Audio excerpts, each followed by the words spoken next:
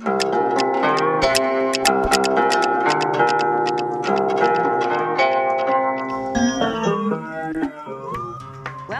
to Make That Paper, the show where we talk about all the crazy jobs we do to make the cash we need to pursue our artistic dreams. And to flip off the pandemic and get out and enjoy some national parks. Today, we are talking about the French translation occupation, or that substitute education vocation. And then there's the old medical experimentation situation.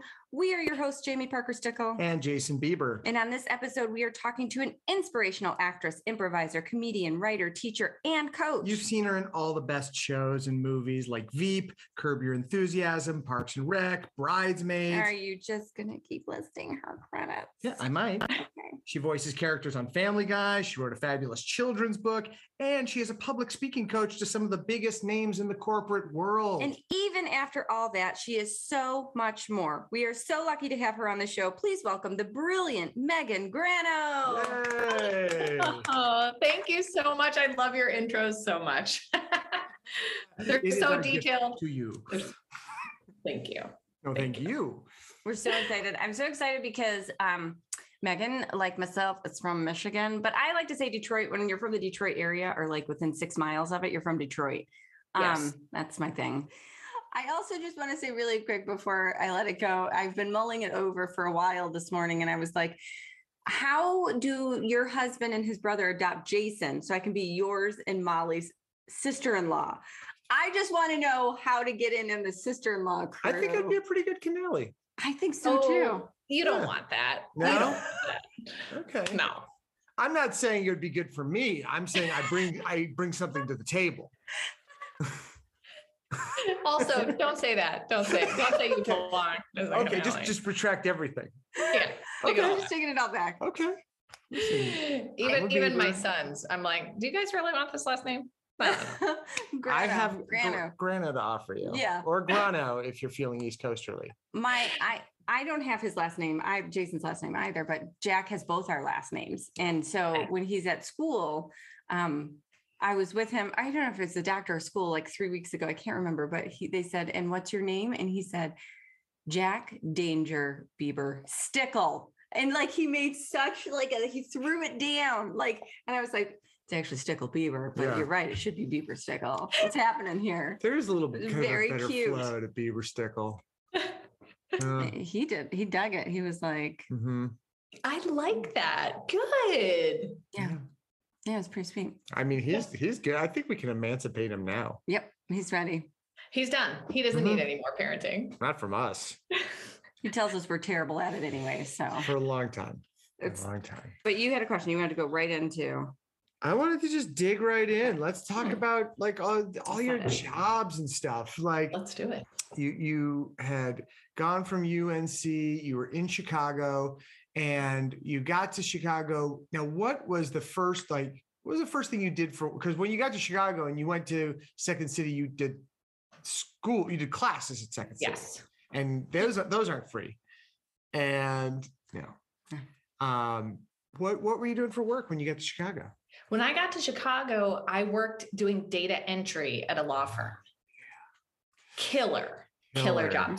Very depressing for me. Super glad to have an income to pay for said classes, but truly monotonous, tedious, boring work. And I loved college and I loved performing. And it just felt like all day I was sitting in this dark office, typing people's names and addresses into some legal software. Yeah.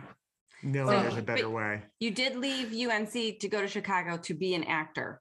Yes. Okay. Yeah. And immediately started at Second City, or? I immediately started at Second City and IO. No, wait a minute. No, I started at IO immediately, 2 days after moving there. Nice. And then I started at Second City a couple months later. I auditioned to be in their conservatory. And I think there was a little delay on classes, but it was a couple months after I got there that I started the conservatory. I also only lasted at the data entry job for 6 months because it was so deadening to me. 6 months is, I did a 3-day data entry job. That was the longest I've ever been able to do straight data entry. Well, I had interned at ABC News Detroit, and much like the data entry job, I wasn't doing the cool stuff an intern does. I didn't realize you and I both had that in common as well, that I interned at a news station and loathed it. And, I never got and journalism majors. Yeah. Yes. It's maybe that explains. You don't know how mundane and terrible it is. Oh. And that's why they make up stories.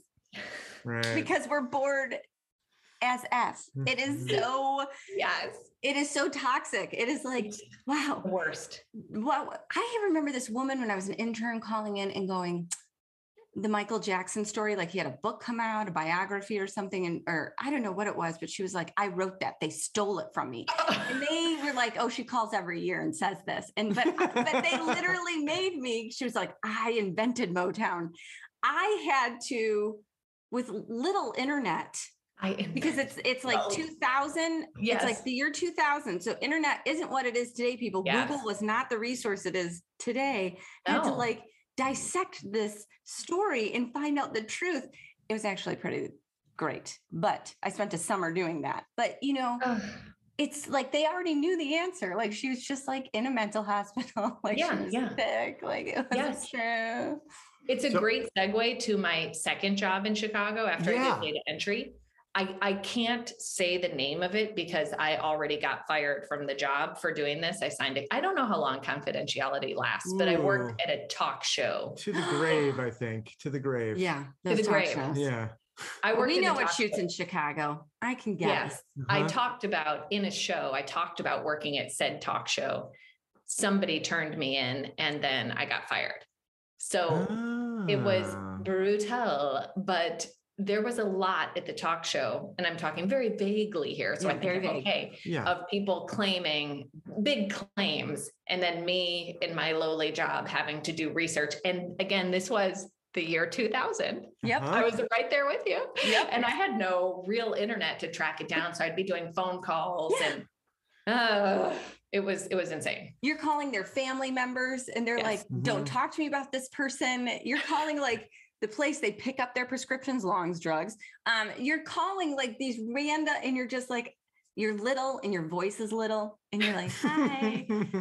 And no one wants to tell you anything. They don't want to be involved. No. You're like, well, I'm calling from ABC News Detroit. Yeah.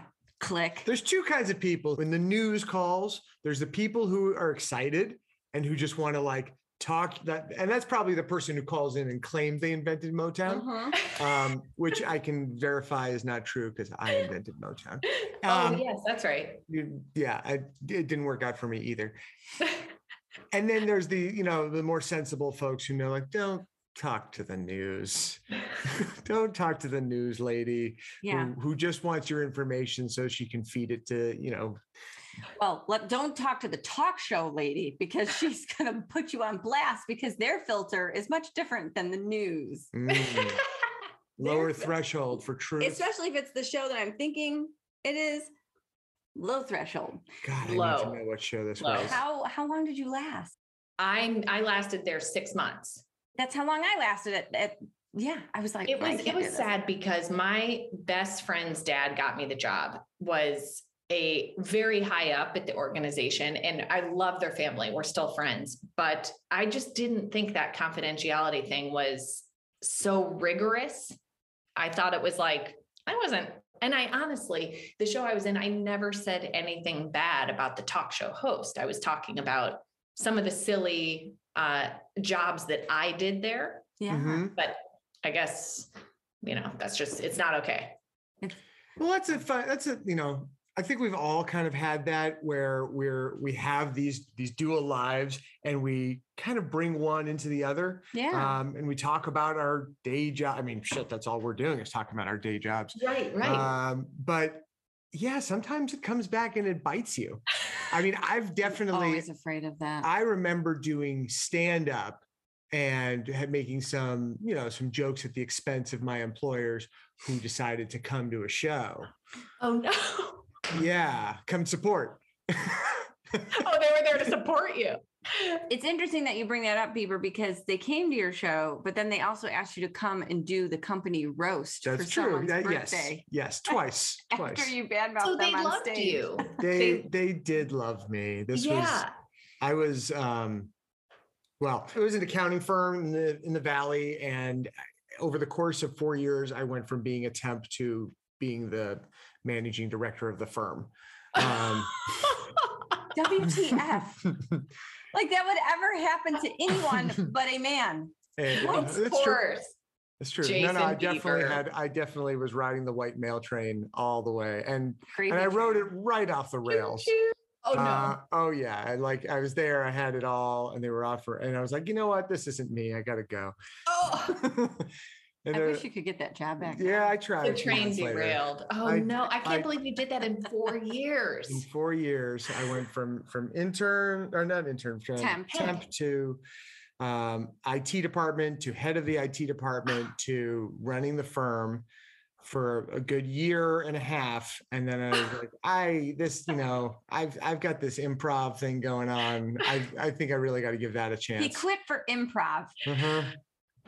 I know. But Megan, when you got then I got the cruise ship, so it was all fine. Oh yeah, because that money was so equivalent. Yeah, It worked out. Yeah.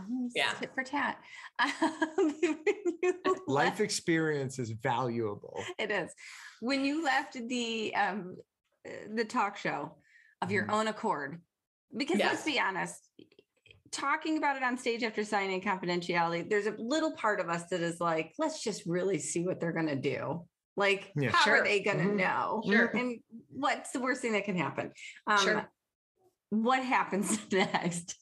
By the way, backing up, my sister-in-law, Molly Erdman, I was a guest on her show. She had her own little improv talk show, and I was a guest on that. And she's been a guest on this show. We had a fun time, like playing with the audience, being like, I'm about to talk about something confidential. And we did the lights up and down. Like we made it a total, total joke. Because to me, that's what it was. Oh, And sure. lo and behold. Wait, who was there? Who was the spy that was there that saw? Oh God, it was so crazy. It was a neighbor of a camera person, a camera operator. Come on. Oh my God, what an asshole. That's hearsay anyway. Let's name that person. What an asshole. Right? Oh my God. Yeah. Yep. You're a young woman. Dana Lewinsky of Chicago. You're on blast. Orland Park or some suburb like that. I don't know. I just have to say, like, you're a young woman working hard, bringing it on stage. And the audacity of some middle-aged woman who should be, She knows. We're assuming. I'm assuming. Her name. She was Karen. Karen should have been supporting your ass and been like, good for her. Oh, honey, that's so fun. She's so good. I want her to make it. Not, she talked. She said something. Oh, please.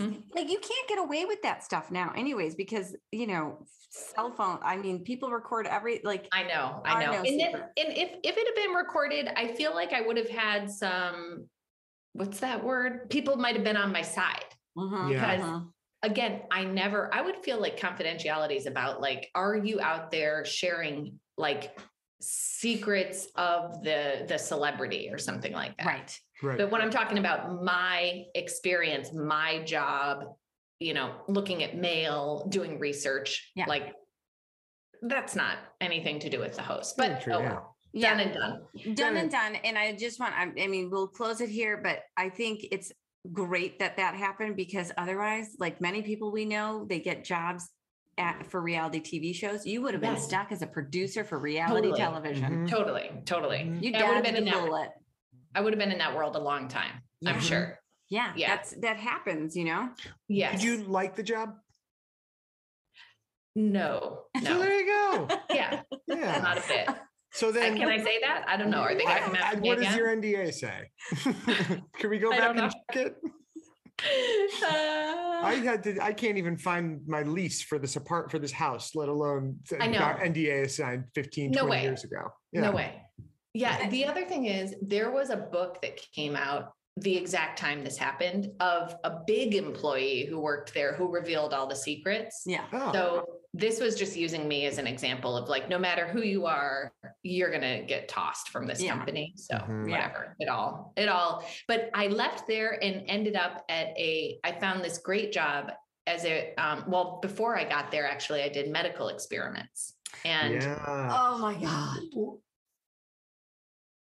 We'll be right back after a word from our sponsor. And we're back. Okay. So medical experiments. Yeah. I mean, I definitely need some clarification. Were you the subject? Were you doing I was the subject. So you could sign up at University of Chicago. I was this sort of stopgap before I found my next paying job, regular paycheck in Chicago to support my improv habit. But I had a few months of signing up at University of Chicago that's the biggest water bottle I've ever seen. Stole it from me. That is actually a Sparklet tank. It is. It's a 1 gallon. With a handle. Well, the Sparklets don't have the handle. This needs a handle. Huh. Are you spilling? No, I'm splashing. That is incredible. I love it. But we digress. I'm sorry, I interrupted myself. By all means. I went to University of Chicago, reputable university, and they had all sorts of experiments that you could sign up to be a part of for pay. Yeah.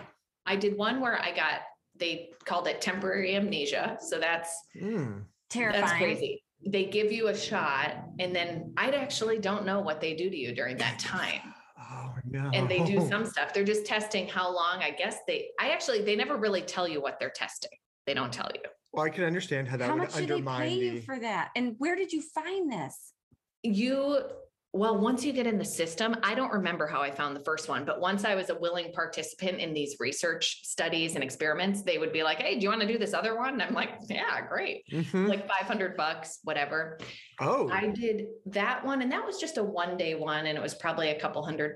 But then I did one that ended my medical experiment thing. And I'll just tell you that story because it's pretty good.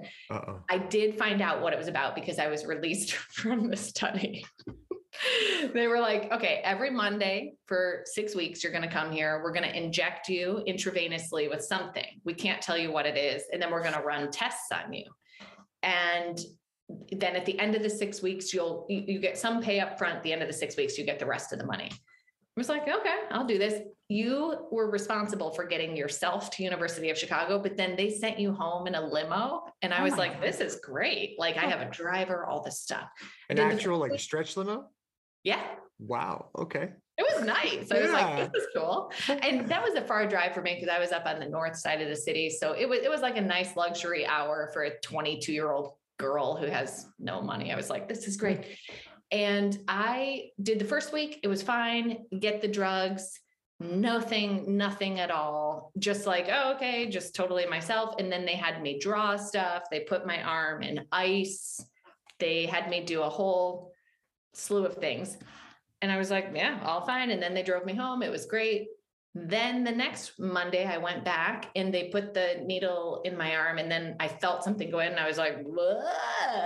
And I immediately felt crazed and really relaxed. And they submerged my arm in the bucket of ice. I could barely feel it. They had me draw stuff and I was just loopy. And when it came time to go home for my ride in the limo, I basically don't remember it. I got home and then the next morning I was actually supposed to substitute teach and I heard the phone ringing and I was like, I can't get to the phone. It felt like it was down a far hallway and I lived in a studio where the phone was right next to my bed. So I was like, oh, that was crazy. And I missed subbing that day and I was fine the next day. But when I went back the following Monday, I went in and I said, hey, I just want to double check. Could I not get that drug that you did last week? I don't know if I can ask for that. But it really knocked me out for the next day too. Oh no. So the nurse leaves and then I waited 2 hours. So I knew something was wrong. And the nurse came back with the doctor who was conducting the experiment, who I wasn't supposed to meet. And they're like, we're going to release you from this study. We're going to actually give you full pay. We want to let you know that what we were doing was testing morphine. And we accidentally, the nurse who administered it last week gave you, I was supposed to get 0.1 of the dose, but they actually gave me 1 point blank of the dose. So it was like, way too much. I have They could have killed you. It was so much morphine. All right. Let's. I'm so upset right now. I'm so mad. We got to deconstruct this from a few different angles. First of all, morphine's been around for a really long time. I don't think what year was this? Like 2000, 2001, maybe. Yeah, they're not 2001. They're not like figuring out, what does morphine do? No. So, I mean, they were testing, the doctor told me, exactly how much pain it takes to wake you out of a morphine induced state. So the point of the bucket of ice that I don't remember from so the other stuff was distraction so that I wouldn't know what they were doing, drawing and things like that. The ice thing was the real test because it was so painful. The first week they would hold my arm in there and for varying lengths of time, because I was there for 5 hours and I'd be like, please get my arm out. It kills. Like if you've ever had your arm in a bucket of ice for any length of time, it's so painful. The week that I got the morphine OD, I didn't even feel it. Like it's sitting in there for 2 minutes, which is a really long time. And I was like, and they're like, and how does it feel? So that was the point of the research.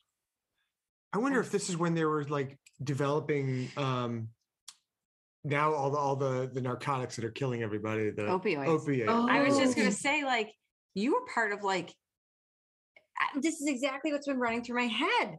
Like, oh my God, this is huge. You could write an entire book about just this. Like the opioid crisis may have started with you.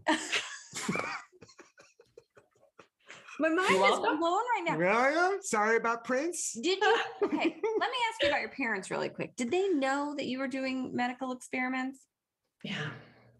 And they were like, okay, just be careful. I think they probably wondered what I was doing with my life in general. Yeah. Mine Just too. They probably figured you were taking the same stuff after hours anyway. I'm sure. That actually, I mean, that was one of my questions is like, and I, feel free to not answer this, but were recreational drugs a part of your life at that time? Like, or was it strictly for medical reasons? I never got into drugs. Good. I drank and that was it. Yeah. I morphine's way Which, better. by the way, when you mix it with morphine. How would you know? Because you wouldn't have been able to remember. I'm blown away. Yeah. I feel like I have to get on to subbing, but are we all sitting in this shock right now? Like, I mean, like they're so lucky you did not sue. I can't feel my arm right now. Yeah. They are lucky. And especially if they had known I came from such a legal family with my mom being a judge, my dad being a lawyer, but it never even occurred to me to sue. That's how foolish I was. Well, also because you were okay. So you're probably just thankful. Like, I'm okay. And look, I only had to do it once and I got my whole pay. Free drugs, free limo. I'm good to go. Oh, I mean, this is what they're doing is they're like loading kids up with morphine and giving them limo rides. That's what's happening at the University of Chicago. Our friend had our friend who had a baby at the same time as us. She went into labor a week after. Anyways, she had a midwife at the hospital, and they were giving her morphine for the contractions, which is something they do overseas. Oh, wow. And in 1913. And in 1913. Yeah, that's what I saw. Yeah. They put it on they give it through like a gas, right? I don't think you can do morphine as a gas. It's intravenous. What? Okay, so it was in a drip? Yeah. She's like, I don't even remember giving birth. And I was like, I remember her telling me to go on all fours. And she's like, I must just have a high tolerance. And I was like, no, they were giving you morphine. You just told me. Okay. So you missed a substitute teaching call. And I know I substitute taught for a day in Michigan and was like, yeah, no. After you go through all that, like, fingerprinting and I don't even think I needed a test. I think I just needed to show that I had 90 credits, like I graduated. Yeah. But here you have to take like the CBEST and everything in California if you want to substitute teach, but it wasn't that way in the Midwest. Yeah, same in Chicago. I didn't have to do much anything. I don't know what it is here. I haven't checked, but I know some people doing it currently at the moment because apparently they're short on teachers, probably due to COVID, everything. So people are making, I heard in Burbank anyway, that it's double what they would used to pay. Wow. Awesome. Okay. You have to take the CBEST exam, which is math and English, and fractions. but don't have to talk. So Just your friends all. who are doing it, they ace that. I think it's open book, but I don't know. But still, do they give you the book? Where's the open book? Is it on Google? It's multiple I'm not choice. sure because I'm afraid of substitute teaching. Me Were too. you afraid of getting that call in the morning that you would like? This is like extra work to me. Like, Yeah. you get a call early in the morning, just like Yeah. extras do for set. And they're like, oh, Yeah. you have to be in Culver City, 45-minute drive in an hour. Exactly. Don't know what you're I getting thought into. it was going to be my jam because I was like, I'm a performer. Wait till these children see me dazzle them. And I quickly learned I was the butt of every joke. Nobody was going to listen to me. It was just like parenting, like you were talking about with your son, that they immediately knew I had never taught before. And they were like, you're bad. And I was like, no, I'm a performer. Yeah. And I could never get control of the class ever. I don't know what I did wrong. And I was like, wow, I am so bad at this. And I just left that. And you still How had long did you kids, do it? And you wrote a I- children's book. So you I weren't know. that bad. Which, by the way, quick side note, we got the book and we read it to Jack last night. He loved it. He did. Oh, Yeah, everybody, I We're going to strongly, link to it. We're going to link to the book. yes, Thank AJ you. and the stir fry showdown. thank you so much. Yeah, thanks. That's super fun, but I was not, maybe I would be a better sub today now that I have been a parent because I understand I need to be Yeah. stern. And I was really preoccupied at the time with entertaining, which was not the best when it came to teaching. Mhm. So I did 5 days of subbing and then Oh. that ended. Oh, okay. So it was a very brief stint. So when you missed the call because of the other thing, like you basically had just started. Exactly. She's after my own heart. I would start something and then be like, yeah, I'm not feeling good about this. I feel sick to my stomach when you call, so I can't do 100%. this job. So I I was just going to get a lot ask of- you if you had any experiences that were positive, but I'd say after 5 days of leaving, probably none, right? Nothing. No I redeeming. had a bunch of brief stints before I landed in the job that sustained me the rest of my time in Chicago, but it's worth telling you this one other one because there is a good story with it. Yeah.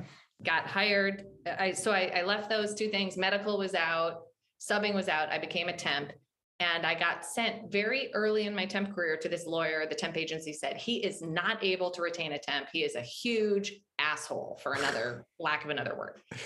So I get in there and I'm like, I come from a family of lawyers. I'll be able to handle this guy. And sure enough, I was fine with him. He was meticulous. Some might say OCD. Yeah. And I'll give you an example. He would have me do things like fill out FedEx forms so that he could send paperwork to different clients.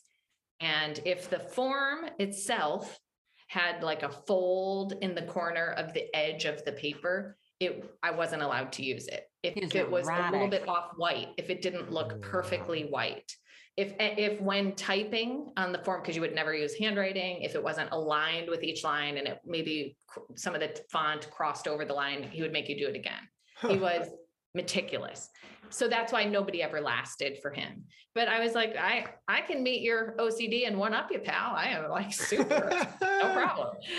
And the third day I was there and the temp agency was like, nobody's ever lasted 3 days. This is amazing. And I was like, hey, no problem. The third day he gave me this dictaphone thing to use. And he's like, can you take the dictaphone and just transcribe what I'm saying? He had dictated all this stuff. And I was like, sure. And it was about an hour-long recording. And it was the whole time I couldn't tell if he was saying his or its, like its property, his property, his or its. It was mumbly. Yeah. And at the end, I was like, oh, it's.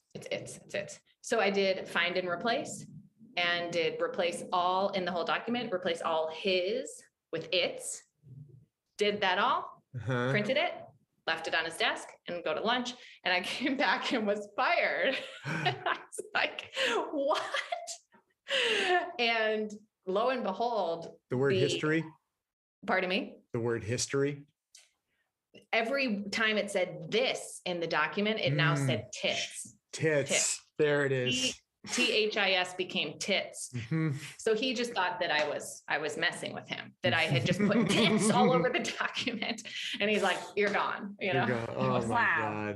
God. Even after the FedEx labels. Ah. I know. It's funny, and I know you come from a law family, but Jason had clients. He has a lot of clients with this company now that are lawyers, and they're awesome. They're so great. So I'm not like dissing lawyers at all, but you have two firms that you were like, I have got to get rid of this client, even though they're my biggest paying client right now. It is not worth it. Some law firms and lawyers are insane. Yeah. Do they do that sort of stuff to you where it's like, this has nothing to do with the work, you're just being fussy about something? You did have one that was I like definitely have had that. And, they hold themselves to such a high standard. And, I'm an IT third party IT support company. I'm not part of your organization, but when I'm doing work for them, they feel like I need to adhere to their standards and rules and practices. I'm like, I'm only working for you, and I don't work for you. Yeah. Yes. I didn't go to that training seminar. Yeah. And I'm not making what anyway. Yes. But it makes all the people in the office that you have to work with sort of, I don't want to use this word, but I'm going to use it, litigious in their own right. Cause they're like, he did it, not me. And it's like, oh, no, what? But they're so afraid of the lawyers they work for. That speaks to culture. That speaks to office culture. And yeah. I just noticed it in those law firms that you've worked for.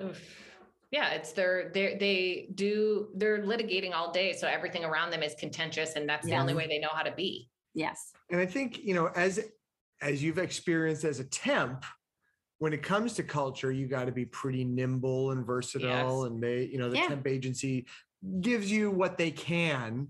It sounds like they prepped you a little bit for this guy, but you get there and it's your first day of work and they expect you to jump right in with both feet and know what you're doing. Yeah. And not that Well, I temped too. I couldn't get a job that clicked or lasted or made enough money. And I was like done with Starbucks and done with Macy's. And like, I just couldn't get to auditions and I couldn't make enough for my rent. And I was tired of doing 2-3 jobs. So I started temping. And the first thing they sent me to it wasn't a casting office, but it was like, they were producers, but they were the money people or something. So they had a role in everything. Like if they wanted somebody, they would like, see this person we want to be in the show that we know, like, or whatever. Yeah. Right. But they had me as a receptionist and it was, I kid you not, the board was the size of a dining room table with lights and phones and everything going on at the same time. And I forgot what that's called, a switchboard. And I was like, I don't know how, like, I was so overwhelmed and I'll never forget how overwhelmed I was. And I would have to press a button, answer, and then look on this list. And they said, but you have to do it quickly. And they kept snapping at me. And I was like, but there's 50 people on this list and I have to find the extension. And it was like it was a 4-code extension plus a 2-button thing at the switchboard. And I was like, so stressful. It was so stressful. But you worked as a receptionist for 6 years. I did, but it wasn't that kind of switchboard. It was very easy. Okay. All right. Basic small office. It was a small office. My boss was in the improv world and just super cool. So I owe everything to her because most people, when I did eventually get hired at Second City in Chicago to do touring company, most people I knew, I think the touring company average salary for, if you had a hot year of doing a ton of shows, you might've made $14,000. Yes. No insurance, nothing, not sustainable living. Yeah. And I toured for 3 years. My boss there made it work so that I could keep my job and health insurance while touring. She was like, I didn't have that kind of vacation days. I didn't have the kind of sick days to be gone that much for 3 years in a row. But she said, I really like you. You're actually on when you are in town. I was always on time. I did my job well. And she's like, I don't want to lose you. I'd rather just deal with the days you're not here. So I was never paid for those days, which is fine. Sure. Okay. But she just made it work. That's fantastic. Amazing. That's like the actor's dream job is like actor's dream side job, day job. It's the job that, knows what you like. You don't have to pretend. You don't have to, it's not a secret that you're going out and doing other stuff or auditions or whatever. Were you auditioning as well? I was in Chicago. I think the only thing I ever really auditioned for my career was commercials. Sure, there was a stretch where I often reference this, like when I'm coaching people now, that there was a stretch where I had an agent early on who was like, you seem to get really nervous when you audition for things. And I was like, yes, I do. And this agent was like, I think what we'll do is an exercise for you over the next 30 or 60, I think it was 60 days, was just, I'm going to send you on as many auditions as I can. You're not going to be right for most of them. Mm-hmm. And I wasn't right for hardly anything, but he was right that taught me over the course of all those days of constantly showing up, having to prepare, just show up, get ready. It did get rid of the nerves. What a fantastic agent. I don't know any agent in LA that would do such a thing. No, I mean, what the hell? I was going for student film. It was all like student stuff at Northwestern or. Well, I don't know an agent who would bother submitting on a student film anyway. So still amazing. It was great. It was so, so great to help me learn how to manage nerves when you're auditioning. Yeah. So I did, that was before. No. Yeah. I think that was before. That must've been during my data processing or data entry days. Yeah. But I think it was. I know it was during Chicago, so let's leave it at that.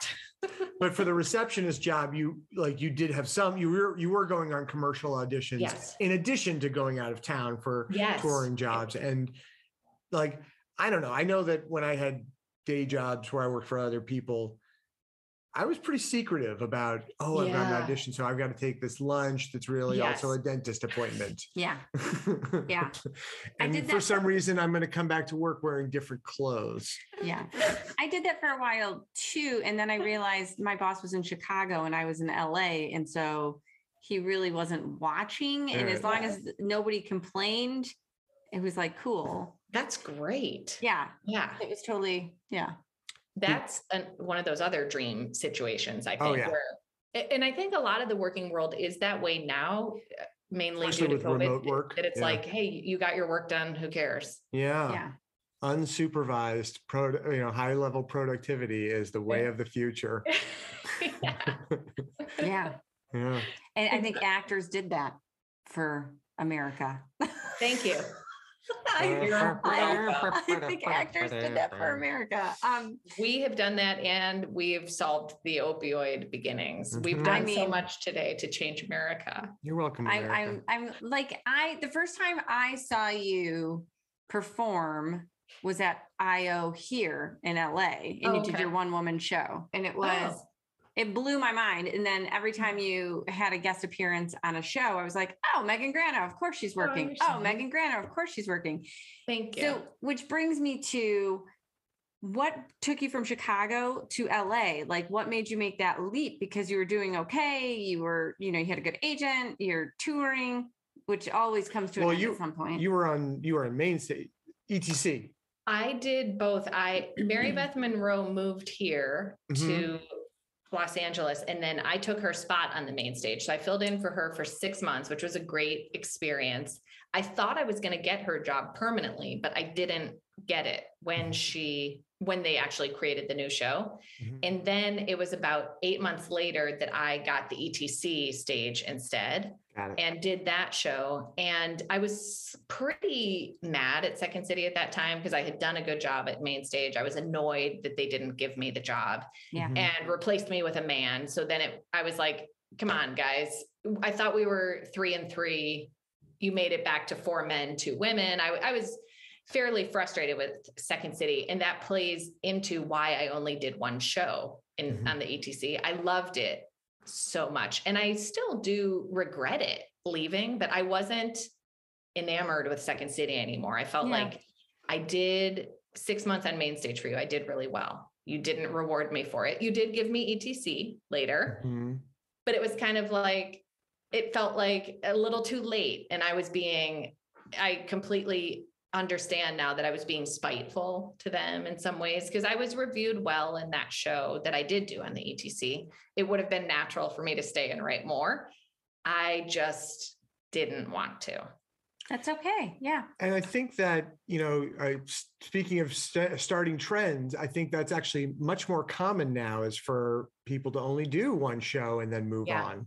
Maybe Yes. two, but like I think, it was more, the standard was 3 shows. Yes. And the crazy thing is, looking back, that is my favorite job I ever had in my life, doing that's performing. And I realize that now in my 40s, that the opportunity was amazing to have an audience every night. I didn't know at that point that I'd come to LA, where if you get 15 people in your crowd, you're lucky. Yeah. It was just these great audiences, and performing. My castmates were always so great. I loved them. It had nothing to do with them. It was so great. I just was sort of mad at the institution, just being a spiteful kid.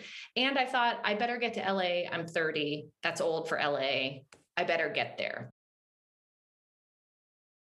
Let's take a quick break. And now back to the podcast.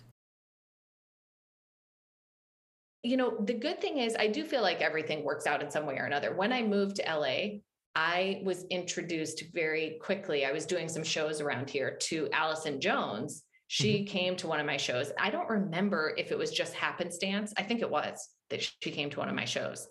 In other words, if I hadn't moved then, I never would have met her. And she has been the person for me who's been like a fairy godmother out here. She's the one who has cast me in almost every show I've ever been in. They've been smaller parts, but it's her every time. And sometimes she just calls me and is like, you don't have to audition. I'm giving you this. That's And amazing. That's success. all because I moved here at that time. So I guess I missed out on Second City, but it was really fortuitous to meet her. Yeah. Yeah. And you've been on amazing shows. Yeah. And the work you've gotten to do is fantastic. And it's all her, really. I've been on a few other shows cast by other people, but mainly her. Yeah. So let me ask you a question. I know you guys you left LA for a little bit and went back to Michigan. Yeah. Was there any particular reason? Was it for work? It was 3 things. When I think we might have touched on this like offline a little bit. When we had our second kid, we freaked out. So I don't know how to explain it. I know a lot of people in LA. This sounds very offensive. I don't mean it to. We had one kid and we just sort of thought, like, we've done this. It'll be fine. We have a second kid. It'll be just a little extra work, but we've already done this. Well, it just wasn't. It was like overwhelming. And I personally don't feel like it's just a doubling of the work. It feels like exponentially more to manage. And I don't mean that to sound offensive. I feel very validated by that being the case. Yeah. You don't feel offended? Not at all. We only have one, and we made that decision because of what we discussed earlier. But I feel very validated to know, because many people who have urged us, especially family, to have a second one, not knowing the reasons for our choices. Yeah. One of their big arguments is that, it's actually so much easier with a second kid. I'm like, I don't think I'm so. not sure. That Is doesn't. Well, I mean, like, I feel like now I'm 5. Vinny, our youngest, is 5. And now I'm like, now it is. Okay. Yeah. But I could go on for a freaking hour. I think there's a huge gap in the United States, and it's not in other cultures, on care for age 0 to 3. Uh-huh. Especially now. Yes. Yeah. Yes. It's really, really overwhelming. And that's what we were straight into. And I think the world has improved so much since I even had Vinny, but I want to give this example of when I had Vinny. I got a call from Conan to do a bit. Mm-hmm. And I think Vinny was 6 days old. I had a huge medical problem at the time from delivering. And I was like, I have to do it, because if I say no, or if I tell them that I had a baby, I'm just going to be taken off the list. Yep. It will happen. It happens to me. It happens all the time. Not on that show, but for something else. Yes. Yep. So you I just get removed. You did it. Get taken off. So I went and I did it and didn't tell anybody. And I hid my breast pump, and I was only there 5 hours, but I was like, people are like, how you doing? I'm like, good. I had a baby 6 days ago, and I'm hiding a breast my pump. God, Megan. But that's how it felt crazy to me, and like trying to deal with my older son and trying to keep this acting job going without people knowing. Cause I felt like if I tell people, I'm going to lose my job. And that's sort of, I had trouble the first time around with work because I had a baby and everything I faced it. And I do feel, like I said, I feel like progress has been made. I don't know if it's Me Too related. I don't know what, but I feel like now there's much more caution with people on how they treat women who have kids. At least they're more cautious, I think. I don't know if that's true. I think it depends. I think I sometimes I see it, sometimes I don't, like sometimes I'm like, well, this institution, I went to grad school because I couldn't audition because I was on bed rest, like we talked about, because I was in a very serious situation while I was pregnant. They took me off every list. And then my agent said, or my manager said, like, are you still going to act, honey? Like after, and I was like, of course I am. But of course there was no auditions. She just said, I think you got your first one this year, right? Yeah. And I was like, our son is almost 7. Yeah. And I was 6 weeks postpartum, and they sent me my agents for commercial, who I love. They're fabulous. They don't send me out anymore either, but they sent me out 6 weeks postpartum.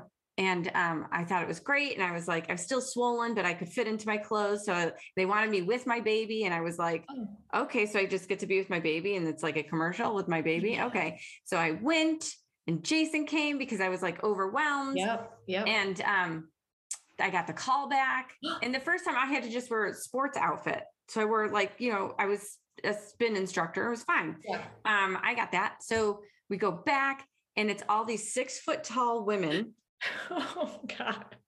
With their rented babies. With rented babies, not their babies. And the babies were separate with their moms and dads. So I thought I was going in with those moms and dads. I was like to be the before, and I was to look like these women when I lost the baby weight. Oh my God. It was so offensive. And they wanted me in a bikini, and I didn't take off my clothes. I was like, no. I laughed and I cried, and I just left. I was like, no, I'm not doing that. No. I'm so sorry. Imagine springing that. I'm so sorry. That is so done. Cold. That's when I went to grad school. And I'll tell you about grad school. They were so accommodating. I was like, well, I have a 2-year-old. And they're like, that's okay. We don't care. He was like 18 months when I started applying, and they called, and they were just like, it's okay. Like, we can support you with your child. Like, we can make accommodations. And they did. They did constantly. Like, they were just so receptive to that. Yes. And I was like, wow, I have never received such reception before. Like they were like, we want you. Why did they understand that something that like you say, some institutions are missing, that like everyone on this earth was born. Every one of you had to be you all parented. Have a mom. Yeah. You all had to be like, I don't know if mothered, maybe some people have 2 dads. I don't know, but it's you had people who had to tend to you, or you wouldn't have lived. And that is what we're doing here. I will be able to work again. I may need a few weeks of tenderness and care, but like, I was even thinking after I had my first son, Jim Belushi, who has this, I tour around doing comedy with him. And he has a reputation as being such a man. I think he even wrote a book. I forgot the name of it, but it's all about like, man. Yeah. But he couldn't have been more accommodating to me. He said to me as we toured, bring your baby. Every place we ever played, he'd be like, she needs a room to pump in, get her a room. Because these were comedy clubs, a lot of them, which are male dominated at the time. This is 9 years ago. But I was like, oh, it really could be easy. It really could be. He never made me feel bad about it.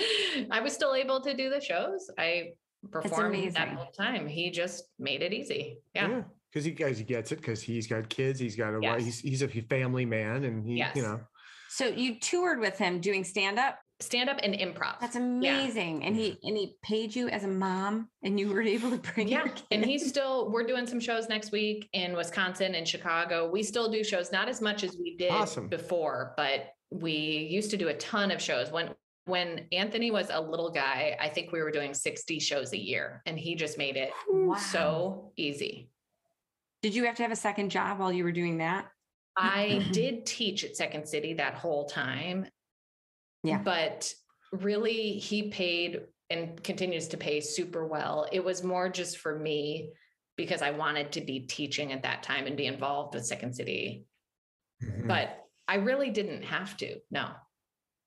Yeah, that's awesome. He was great and continues to be great. We just don't tour as much, which is a bummer, but it was an awesome. Well, maybe now that COVID is yes, sort of in that middle spot. Yeah. When you got to LA, did you look for any work, or did you just go teach at Second City? Like, what were you doing? The first couple of months I just got the lay of the land. I think the first 2 months, and then I started teaching at Second City, and that was my main gig. I taught. They made it progressively harder for teachers to get multiple classes, but at that particular time, I think it was 2009. I was teaching 4 or 5 classes a week for them and doing extra coaching on the side. So I was totally able to make a living off of that. As time went on, because I taught there a bunch of years, as time went on, they kept reducing how many classes you'd be allowed to have. You guys both taught there, right? No. I thought you did. I finished the program before you started teaching there. And I think I went on tour. No, actually, I was back from my tour when you started teaching. Yeah. I was graduated from the writing program there before you started teaching, like just before you started teaching. I think 2007, but I didn't teach there. I've taught outside of. Maybe that's why I thought that. Okay, so you were teaching, making ends meet, obviously booking acting jobs, which are great when they come.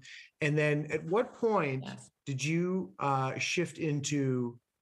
Well, I'm going to differentiate between coaching, because you were coaching improv groups, but then you made a big shift into what you're kind of doing, what you're doing now, which is coaching for public speaking. Yes. I got hired as a writer at Jimmy Kimmel, which was another dream job. It was awesome. That's not even a side job.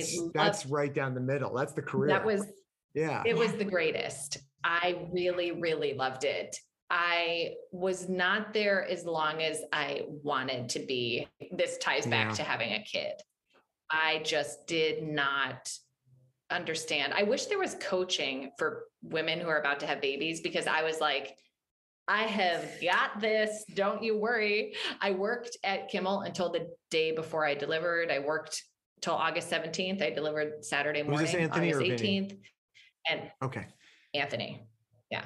And it was, then I moved into the world of being rocked, where I was like, wait, what? Everything is not what I thought it was going to be. And if someone had been able to tell me, hey, give it a few months, you will be back, you'll be able to write again, et cetera.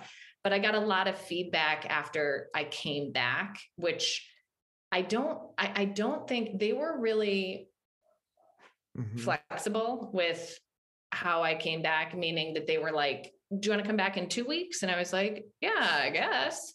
And then when I got to 2 weeks, I was like, oh, wow, I don't think I'm ready to be back. And then and they were like, how about 4 weeks?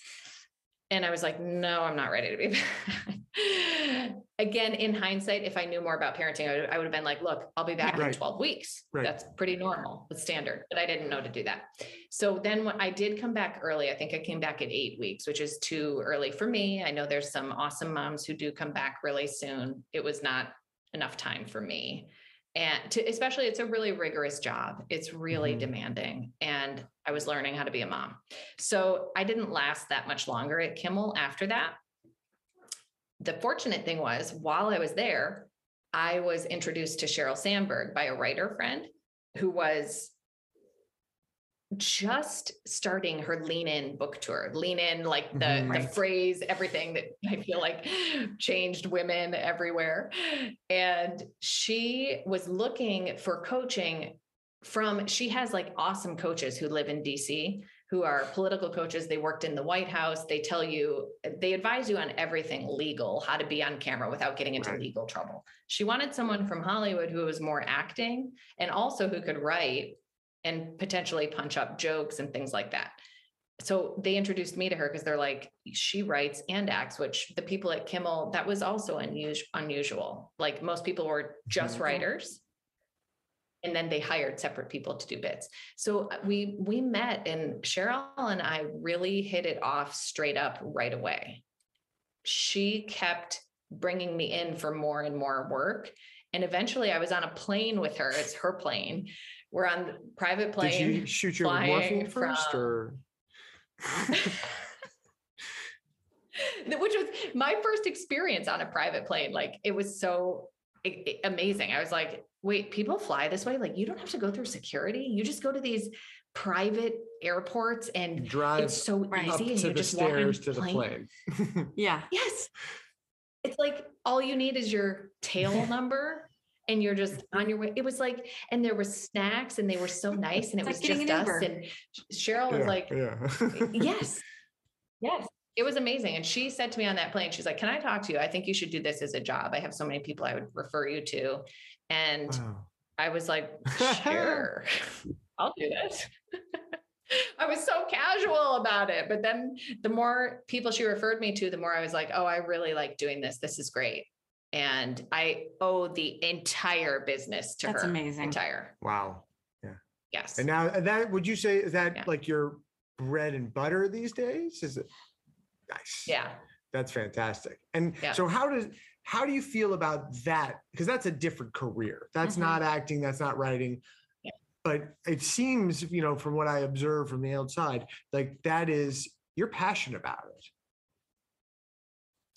I like it. It is writing. So I write a lot of people's speeches too. So that part is writing. And then the acting coaching feels very similar to coaching improv because I coach them on how to deliver the speech. Most of these people are brilliant, but they're not performers. So I feel like I'm directing level 1 improv most of the time.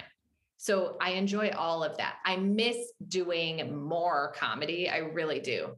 I haven't had like an acting gig since before the pandemic, paid acting gig. So I totally miss that because I prefer a balance of the two, like getting some work, acting, and then getting to do this because it is fun getting to write for people. It feels, honestly, it doesn't feel much different from Kimmel. Like I have a current client I'm writing for who I have to figure out her whole voice. It feels a lot like Kimmel, figure out what jokes she can do in her speeches. So that part is all like my nerd brain. I love that, like figuring out what will work coming out of people's mouths. Yeah. So I like that. A little bit of character study. Maybe you have to learn their business a little bit as well. Yes. Yeah.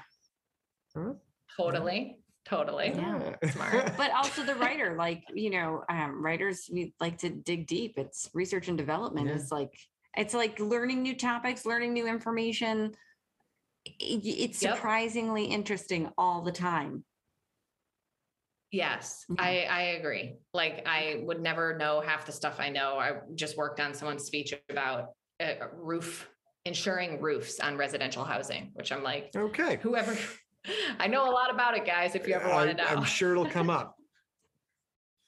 In my next book, I'm going to be writing about roofs. So I'm going to call you up. Centers on a roofer. The Hollywood roof murders. Do you say not roofies? No. Just roof. Well, we've had 2 alarms go off, so we gotta usher you out, I think, right? Yeah. Yeah, your client, I know. They're welcome. Yes, I'll tell them. This was so awesome, and you've really explored like so much. I know there's so many more jobs you've done, and we could talk. We didn't even talk about French translation. I was going to do a whole French bit with you. Oh, God. Darn it. Ma chérie. That's all the French. That is it. And I had to write it down beforehand. C'est tout. Nous sommes finis. C'est bon. That's the most useful phrase to know. C'est bon. That's all I remember from French class. Megan, thank you so much for jumping on here with us twice. For those who don't, because we edited 2 things together because we got interrupted last time. Thank you for making the time and joining us. This has been just so great talking to you. Thank you so much. You're amazing. The book was great. We're going to link everyone to the children's book that Megan wrote because it's amazing, and link to so many other ways you can see Megan. Thank you so much for having me. I can't believe it's been an hour we've been talking. It goes so fast with you guys. You're amazing. Thank you. Thank you. She showed on Monday. We would like to thank our guest, Megan Grano, and all of our guests from this season. And most of all, thank you to our listeners. We appreciate your support. We love doing this show and look forward to bringing you more incredible stories next season. Make That Paper is us, Jamie Parker Stickle and Jason Bieber. Episodes mixed and edited by Jason Bieber. Our theme song is Monday Girl by Jordan Bieber. Make That Paper is hosted on Anchor FM. If you like the show, do what all podcasts ask you to do. Subscribe, rate, review, and share and talk about it on social media, at work, family gatherings, and at your favorite watering hole.